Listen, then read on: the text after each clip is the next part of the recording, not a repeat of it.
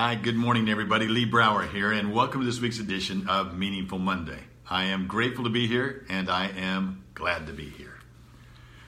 About a week and a half ago, I was batching it. That means I was all alone. Lori was down in Phoenix with our daughter and our 17th grandchild, our brand new little baby girl, Sage. And I'm sure she was having a lot of fun. I don't know if I can say the same for myself. Found myself in the grocery store trying to figure out the shopping lines and figure out how they all work. Had my basket full of veggies, and all the lines were so long. And then I looked over, and there was a lady just coming. I couldn't tell if she was just getting there or just leaving, but I thought, well, I'll go find out. And went over there. She looked a little tired, a little haggard, and not very happy. So I said, "Are you just coming or leaving?" And she said, "No, I'm just getting here." I said, "Great, because you're just the person I was hoping would be here to check me out. You're just the one I wanted."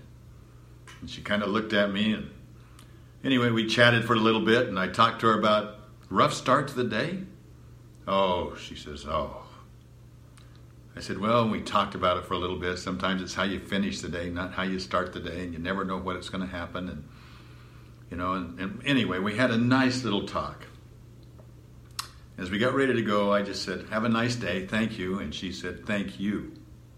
I needed you today." Now, I haven't forgotten those words. I needed you today. You know, how much light does it take? Or let me rephrase that. Can light and darkness occupy the same space at the same time? Yes or no? No. So then how much light does it take to eliminate the darkness? If you have a room that's pitch dark, how much light will it take to eliminate the darkness? Just a spark. That's all it is, just a spark.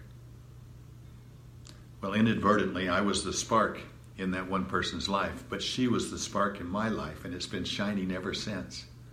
It's amazing how when you reach out to somebody and you inadvertently become the spark, that their reaction back to you becomes your spark.